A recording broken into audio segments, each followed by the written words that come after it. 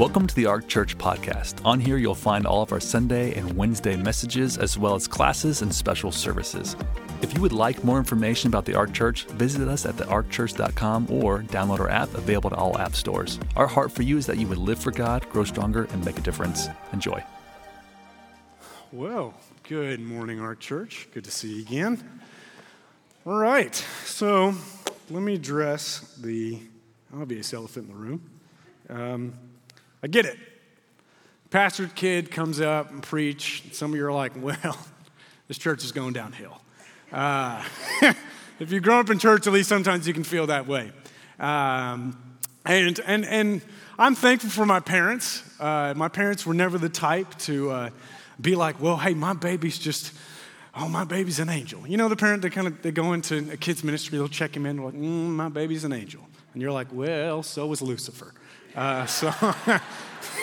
And those kids are always the ones you have to call the parents back. You're like, hey, they were hitting everybody below the belt during worship. So if you can come pick them up, that'd be great. You got your tag? My parents were not that type. They were not my babies are perfect and they'd throw us up here. So I understand it can be a bit uncomfortable when you hear that one of the sons going to come preach, because maybe I've been in church services, other churches where that's happened, or someone like, oh, my baby's going to come sing, and they come sing, and you're like, man, I'd rather swan dive into concrete than go through that again.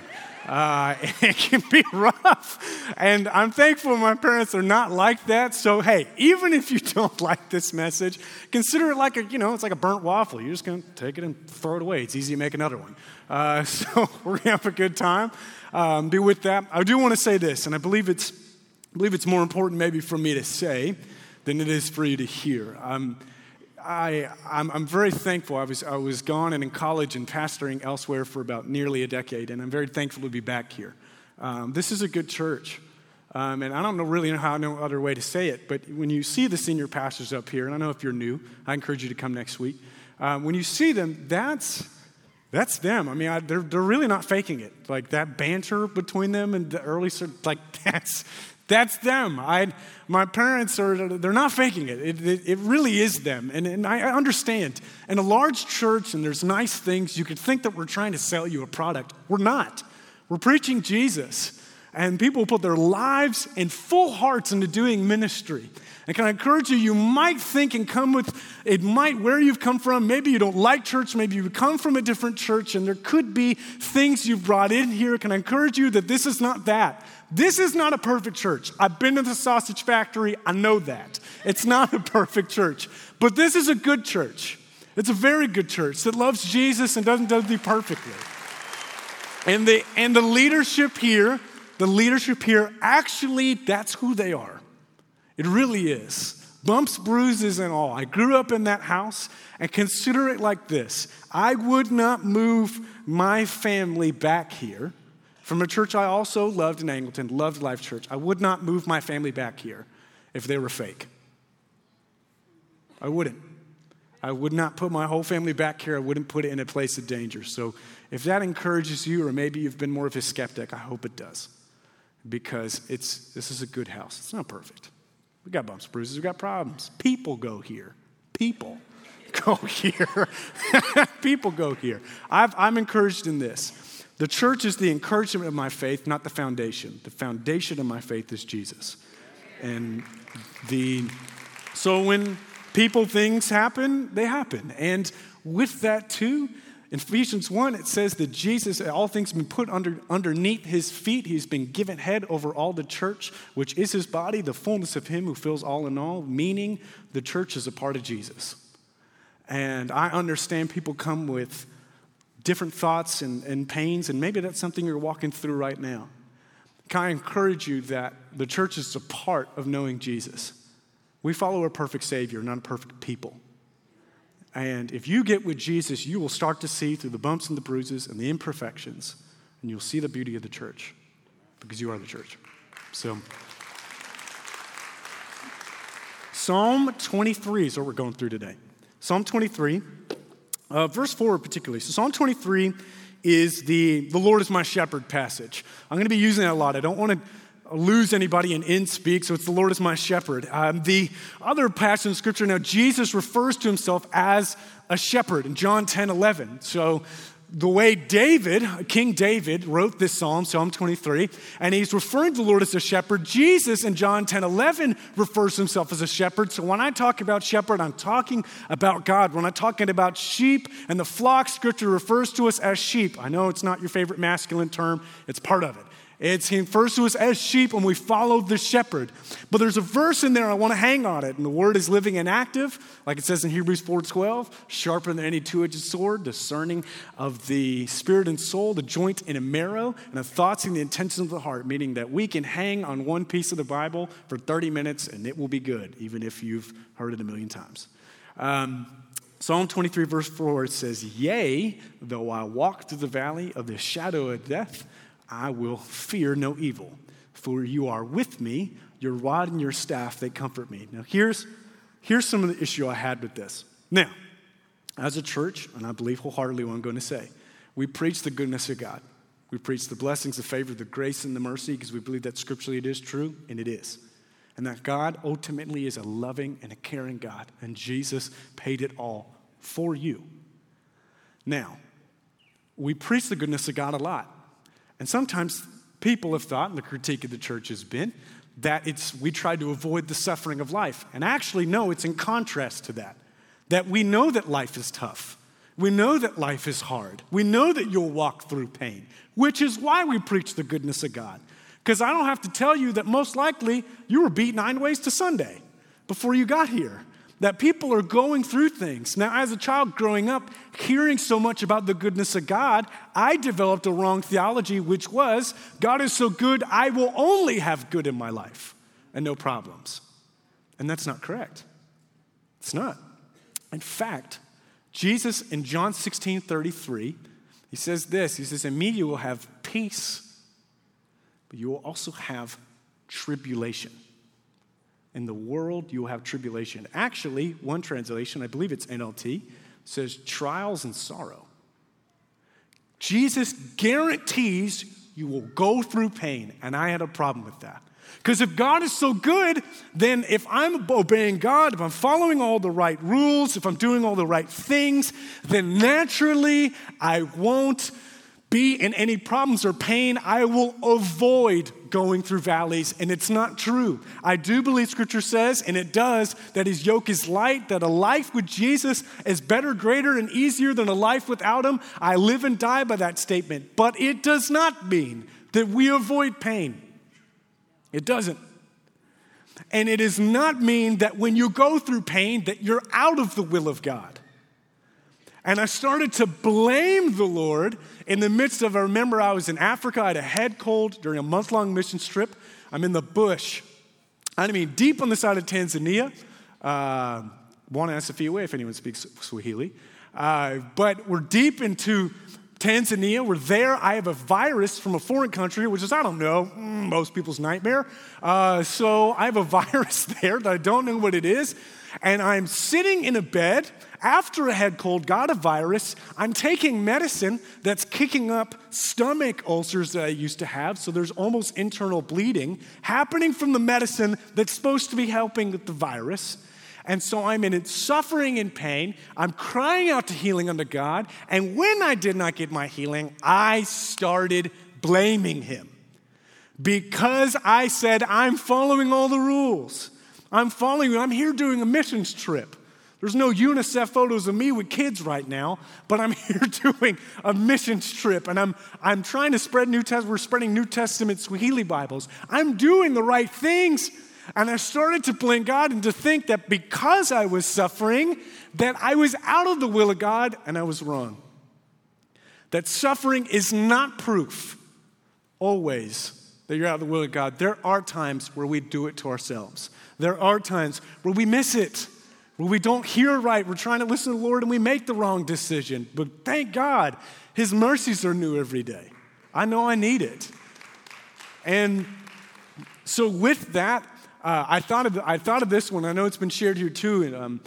Jim Stockdale was the highest ranking officer in the Hanoi Hilton during Vietnam. I believe, and please don't quote me on this, I believe he's around there 7 years, a prisoner of war. And they asked him, why did you outlast so many others? And he said the ones that actually passed away first were the optimists. He said I know that's not encouraging me, walk with me here. Everyone's like, wow, this Sunday's awful. Just walk with me here. So the optimists, they would be like, by Christmas, we're going to get out. Then Christmas would come and they wouldn't. By Easter, we're going to get out. Easter would come and they wouldn't. By Halloween, they'd set new dates and it wouldn't happen and they'd die of a broken heart.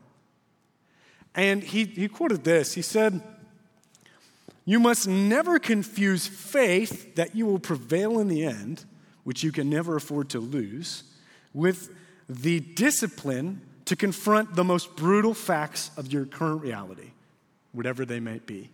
He said the difference with him was he believed that he would get out, but he was honest that he didn't know when. There's a difference in that. And when I had to kind of come to that realization, it helped me realize things about God better. The one who's writing this scripture in Psalm 23 is King David. David knows exactly going through valleys. Here's some things about David in his life. David, as a child, was anointed king. While there was still another king, it was King Saul, who rebelled against God, anointed as a child. His dad rejected him. The prophet called all the sons to the house. His dad left him out in the field. So rejected as a child, pretty obviously, anointed king at a young age, and not many people had recognized it. Fought Goliath as a boy, killed him, thankfully, with the help of the Lord, but caught a giant. The king at that time tried to kill him till that king itself was dead, King Saul. He was best friends with King Saul's son, who he also lost, and his son Jonathan, who David considered like a brother. David also was in constant war against foreign kings pretty much his whole life. David also had an affair, and then she got pregnant from a one-night stand. He kills her husband, tries to hide the whole thing. A prophet comes, puts him on blast publicly in front of the whole kingdom. He loses the child, then marries the woman that he widows. Oh, and don't worry, it gets better. And then he, with his life, his first son, Amnon, did an atrocious thing with his half-sister, because there's many wives, Old Testament. Yay. Amnon with his half-sister, Amnon did that. Well, Absalom, the third son, kills the first son out of revenge and then starts a rebellion to take over the kingdom that David had. So now David's on the run again. Then Absalom dies, so first and third son are dead. Then the fourth son, Adonijah, tries to start a coup and overrun the kingdom because he heard that, I don't even know his number, how many sons he had. He had a lot of wives. Not many sons, but Solomon, the child from the woman he widowed, Bathsheba, the second child, that odd marriage, was anointed to be king, and Adonijah tried to overthrow him. And then eventually, after David died, Solomon warned Adonijah not to do anything and executed him because Adonijah did something. So this family went through some valleys, right? He went through some stuff. His life was constantly going through battles. But if you notice how he writes the scriptures, the Lord is my shepherd. And he says, yea, though I walk through the valley of the shadow of death, I will fear no evil, for you are with me. Your rod and your staff, they comfort me. I believe Scripture says this about David. It calls him a man after God's own heart. And I don't believe it's because he was a perfect man. He obviously wasn't. And it didn't say it because he just lived his life in pure victory with no problems. He had tons of problems. He did live in victory because I believe Scripture talks well of David because he knew the heart of the Father. That he knew the Lord was the one who brought him through. And he knew that the Lord was good. David was a flawed man, but I believe he understood the Lord. And that speaks a lot to me, the things we go through. In Psalm 27:1, it even says this. David's writing this. It says, the Lord is my light and salvation. Whom shall I fear? And whom shall I be afraid? He knew where his help comes from. He knew who brought him through. David knew he couldn't do it by his own hand. And that's powerful. That's how he ended up being alive by the end of his life. Is because of the Lord. And he had wonderful prayers and sorrows and things if you go through the Psalms as he stretches out laments and praises God, but he never turned his back on the Lord. He knows that the Lord is good and knows that he's the reason he's alive and he's the reason he's gone through valleys. So we don't go around valleys. We go through them, but then there's something else that can happen. There's another mentality where people like to think that their life is only valleys. That's all there is. Or you've made a home in a place that cannot sustain you. When my daughter was born, she's about 3.5 now, we were in the NICU at Texas Women's, intensive NICU. It was a surprise emergency C-section. And this was our miracle baby. My wife at one point was told she wasn't going to have kids. And this is the kid we're having. This is the miracle baby. And I could even close my eyes now and you go in the NICU and it's in the intensive unit. There's 2 levels. We were in the intensive one and we go in and it's warm in there. And there's machines going off and there's babies. And I'm looking at her and it's not feeling miraculous. I'm missing the miracle. I'm afraid. And it's the first time we met. And the Lord did, let's just say this. At one point in time, we didn't even know she'd be able to walk. There were a lot of diagnoses that were atrocious that all just came at once. And the Lord has and continues to do an absolute miracle in my child's life through her health. And we were able to get out of the NICU in 7 days, and that was a blessing. But I noticed 6 months later, I hadn't left, that my soul was still in the valley. I remember a friend trying to celebrate the beauty of his child being born, and I couldn't. I was weeping on the inside because it was so painful. It sounds humorous, but this is what I thought. My wife, who actually went through the labor and went through all the pain of it, was doing better than I was. And I remember being in the hospital, and she's hooked up and got medicine, and my daughter's in the NICU, and she's got nurses taking care of her, got medicine. And I'm like, where's Dad's drugs? Because they got this chair made for crash dummies that's not comfortable I'm sleeping on, and I'm trying to process what just happened. But I realized 6 months later I hadn't left. That part of my soul thought that this is just the lot of my life, that we had to go through the faith of even believing we were going to have a child. And here comes another valley that I wasn't ready for and didn't know. And my soul, even though the Lord had done good work, my soul hadn't left it. And there's something interesting about shepherds I want to give you perspective on. Max Lucado did a study about shepherds. And a good shepherd knows that in springtime, that when sheep have eaten and eaten well, and it's usually patches of grass, not these massive green pastures, but patches of grass, just enough in this time in Israel and the Mediterranean, they would know that in springtime had gone bare, that they would have to make a multi-day journey through valleys to get to a mountainous areas for them to eat well into the fall. And in the valleys are wolves and lions and adders and all kinds of enemies. Adders that would pop out of the hole and bite and try to kill sheep when they're eating grass. You have wolves attacking from different sides. You have lions which exist in that area and itself trying to attack sheep. So you are going through valleys for it's a multi-day journey to get to the mountains, to where the sheep can eat. But good shepherds know you don't stop in the valley because that's where the enemies are, that's where the sheep are attacked, and that's not where the food is. The valleys can't sustain the sheep. And I realized that my soul was still in a valley.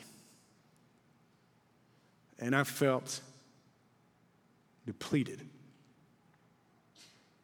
because I'm in a place that cannot sustain me. I believe this.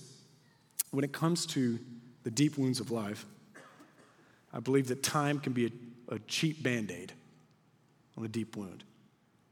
You know, the divorce might have been years ago. Your kid might have walked away from the Lord. Finances are tough. You can put any time length on that. But if your soul, if your heart hasn't moved on, it doesn't matter, does it?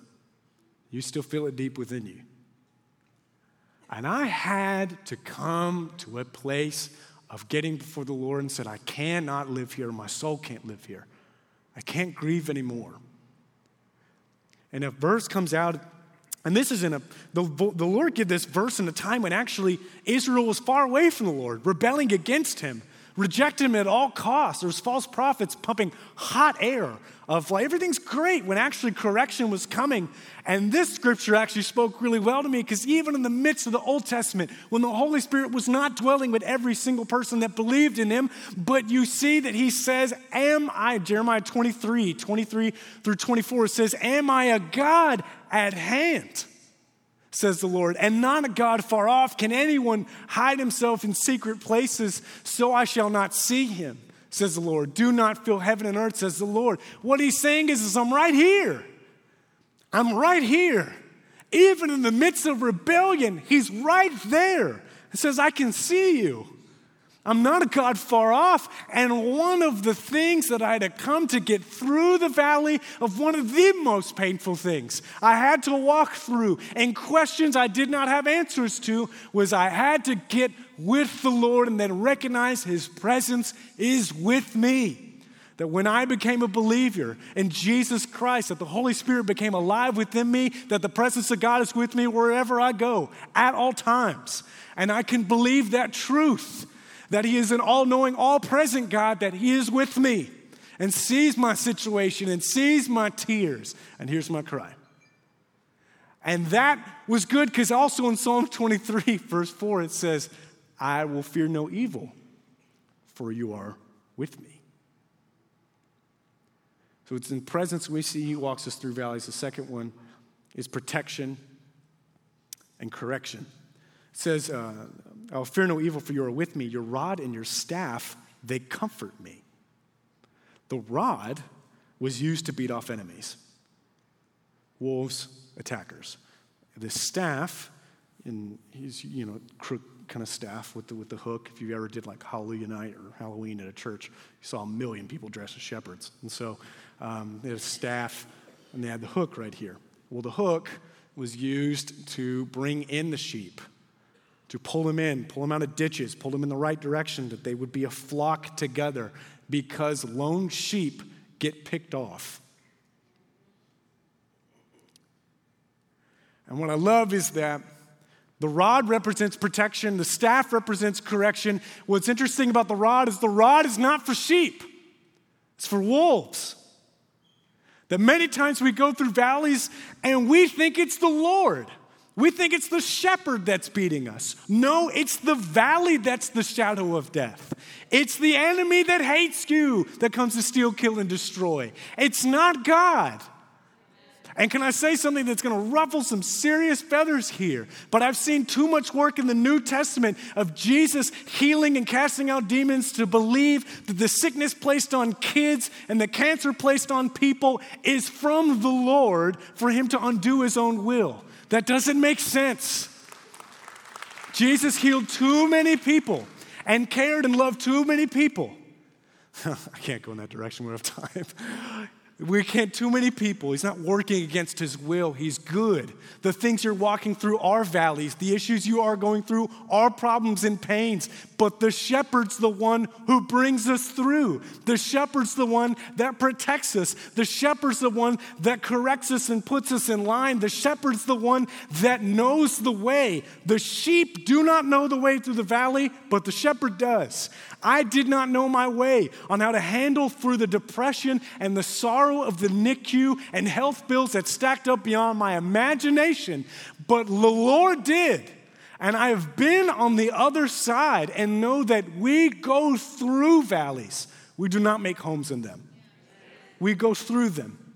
And the only way we go through them is the Lord.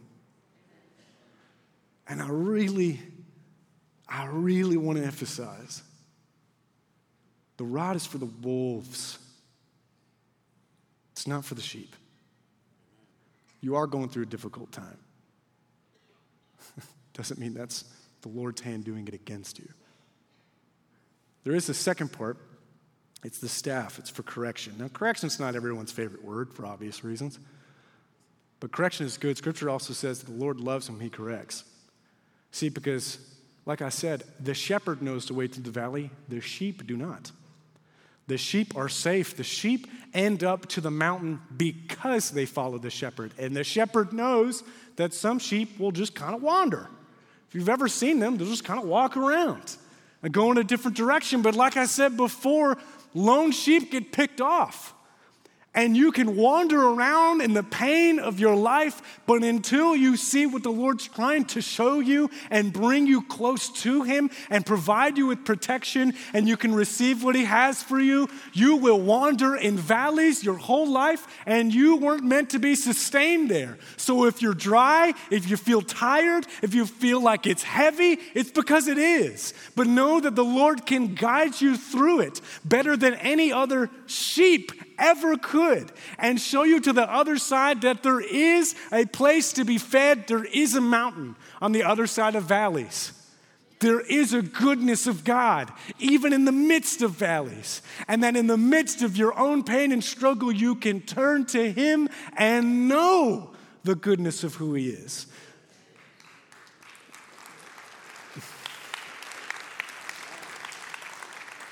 In Psalm 91,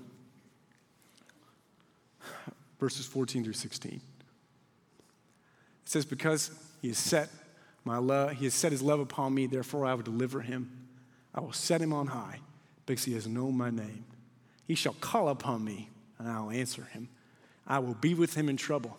I will deliver him and honor him. With long life I will satisfy him and show him my salvation. That's this message right there. That you might look at your life and believe me, if you've ever been in the NICU, it's sometimes hard to see the light. If you've ever looking at your life and you're like, I'm there. I'm in a valley. Get close to the shepherd. Draw close to the Lord. If not for you, for your kids. One of the reasons I'm here is because I know the Lord led me. But one of the reasons I was encouraged to be here and come back is because I knew through smiles and pain, through many tears and laughter, my parents drew close to the Lord. And even when I doubted and wanted no part of this, I still had that question of like, man, but there's something about God and the way they connect with them. There's something about the things they've walked through that is beyond their intelligence, gifts, and abilities. That has to be something more. And that testimony speaks well because it's encouraged me to stick in my own faith into my older age. So if it's not, if maybe you struggle to do it for yourself, do it for the next one. Do it for the next generations that care and love about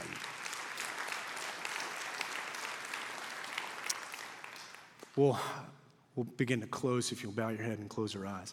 I'm going to pray over you actually right now, and then we're going to keep praying, and I'll just pray over this situation. We got people from multiple generations. You have different issues. The prayer requests that come in each week can be heart-wrenching and painful. We pray over you. We love you. And right now, I just want to pray over you wherever you're at. Father, I thank you so much for the people in this room. Thank you, Lord, for what you're doing in this church. Thank you, Lord, for the goodness of who you are. Thank you, Father, that you care and you love these people so deeply. I pray they draw near to you. When they read the scriptures, it comes alive. When they pray, they know it's not hitting the ceiling. They know it's resonating deep within them. Thank you so much for the goodness of who you are. Let us see it with fresh eyes and hear it with clear ears and receive it deep well within our soul. In Jesus' name, and with head bows and eyes closed still, I want to just offer the opportunity. Maybe you've never come to know Jesus Christ as your Lord and Savior. Or maybe this is the time, the surety your soul needs to know, I have to come back. I want you at this time to raise your hand. We're not going to embarrass you. We're not going to call you out. This is not a moment where we just need to make a show of it. But if you would raise your hand, we as a congregation will pray together over you, with you in this moment to believe. And it says in Romans that you should believe in your heart and confess with your mouth that Jesus Christ is Lord. If that's you, if you raise your hand, we're going to pray right now as a church family. All together, even if it's just one person, believe me. The first time I led someone to salvation, it was hundreds of people praying for one person, and I'd do it all over again. So we're going to pray together as a church family. It says, Dear God, I know mankind needs a Savior. I know I can't save myself. Jesus, I believe you're the Son of God. I believe you died on the cross for my sins. And God raised you from the dead. Right now, I confess you as my Lord, as my Savior, as one who forgives me and restores me. Thank you, Jesus. My past is forgiven. And I have a relationship with you. I am a new creation in Christ because I said yes to you.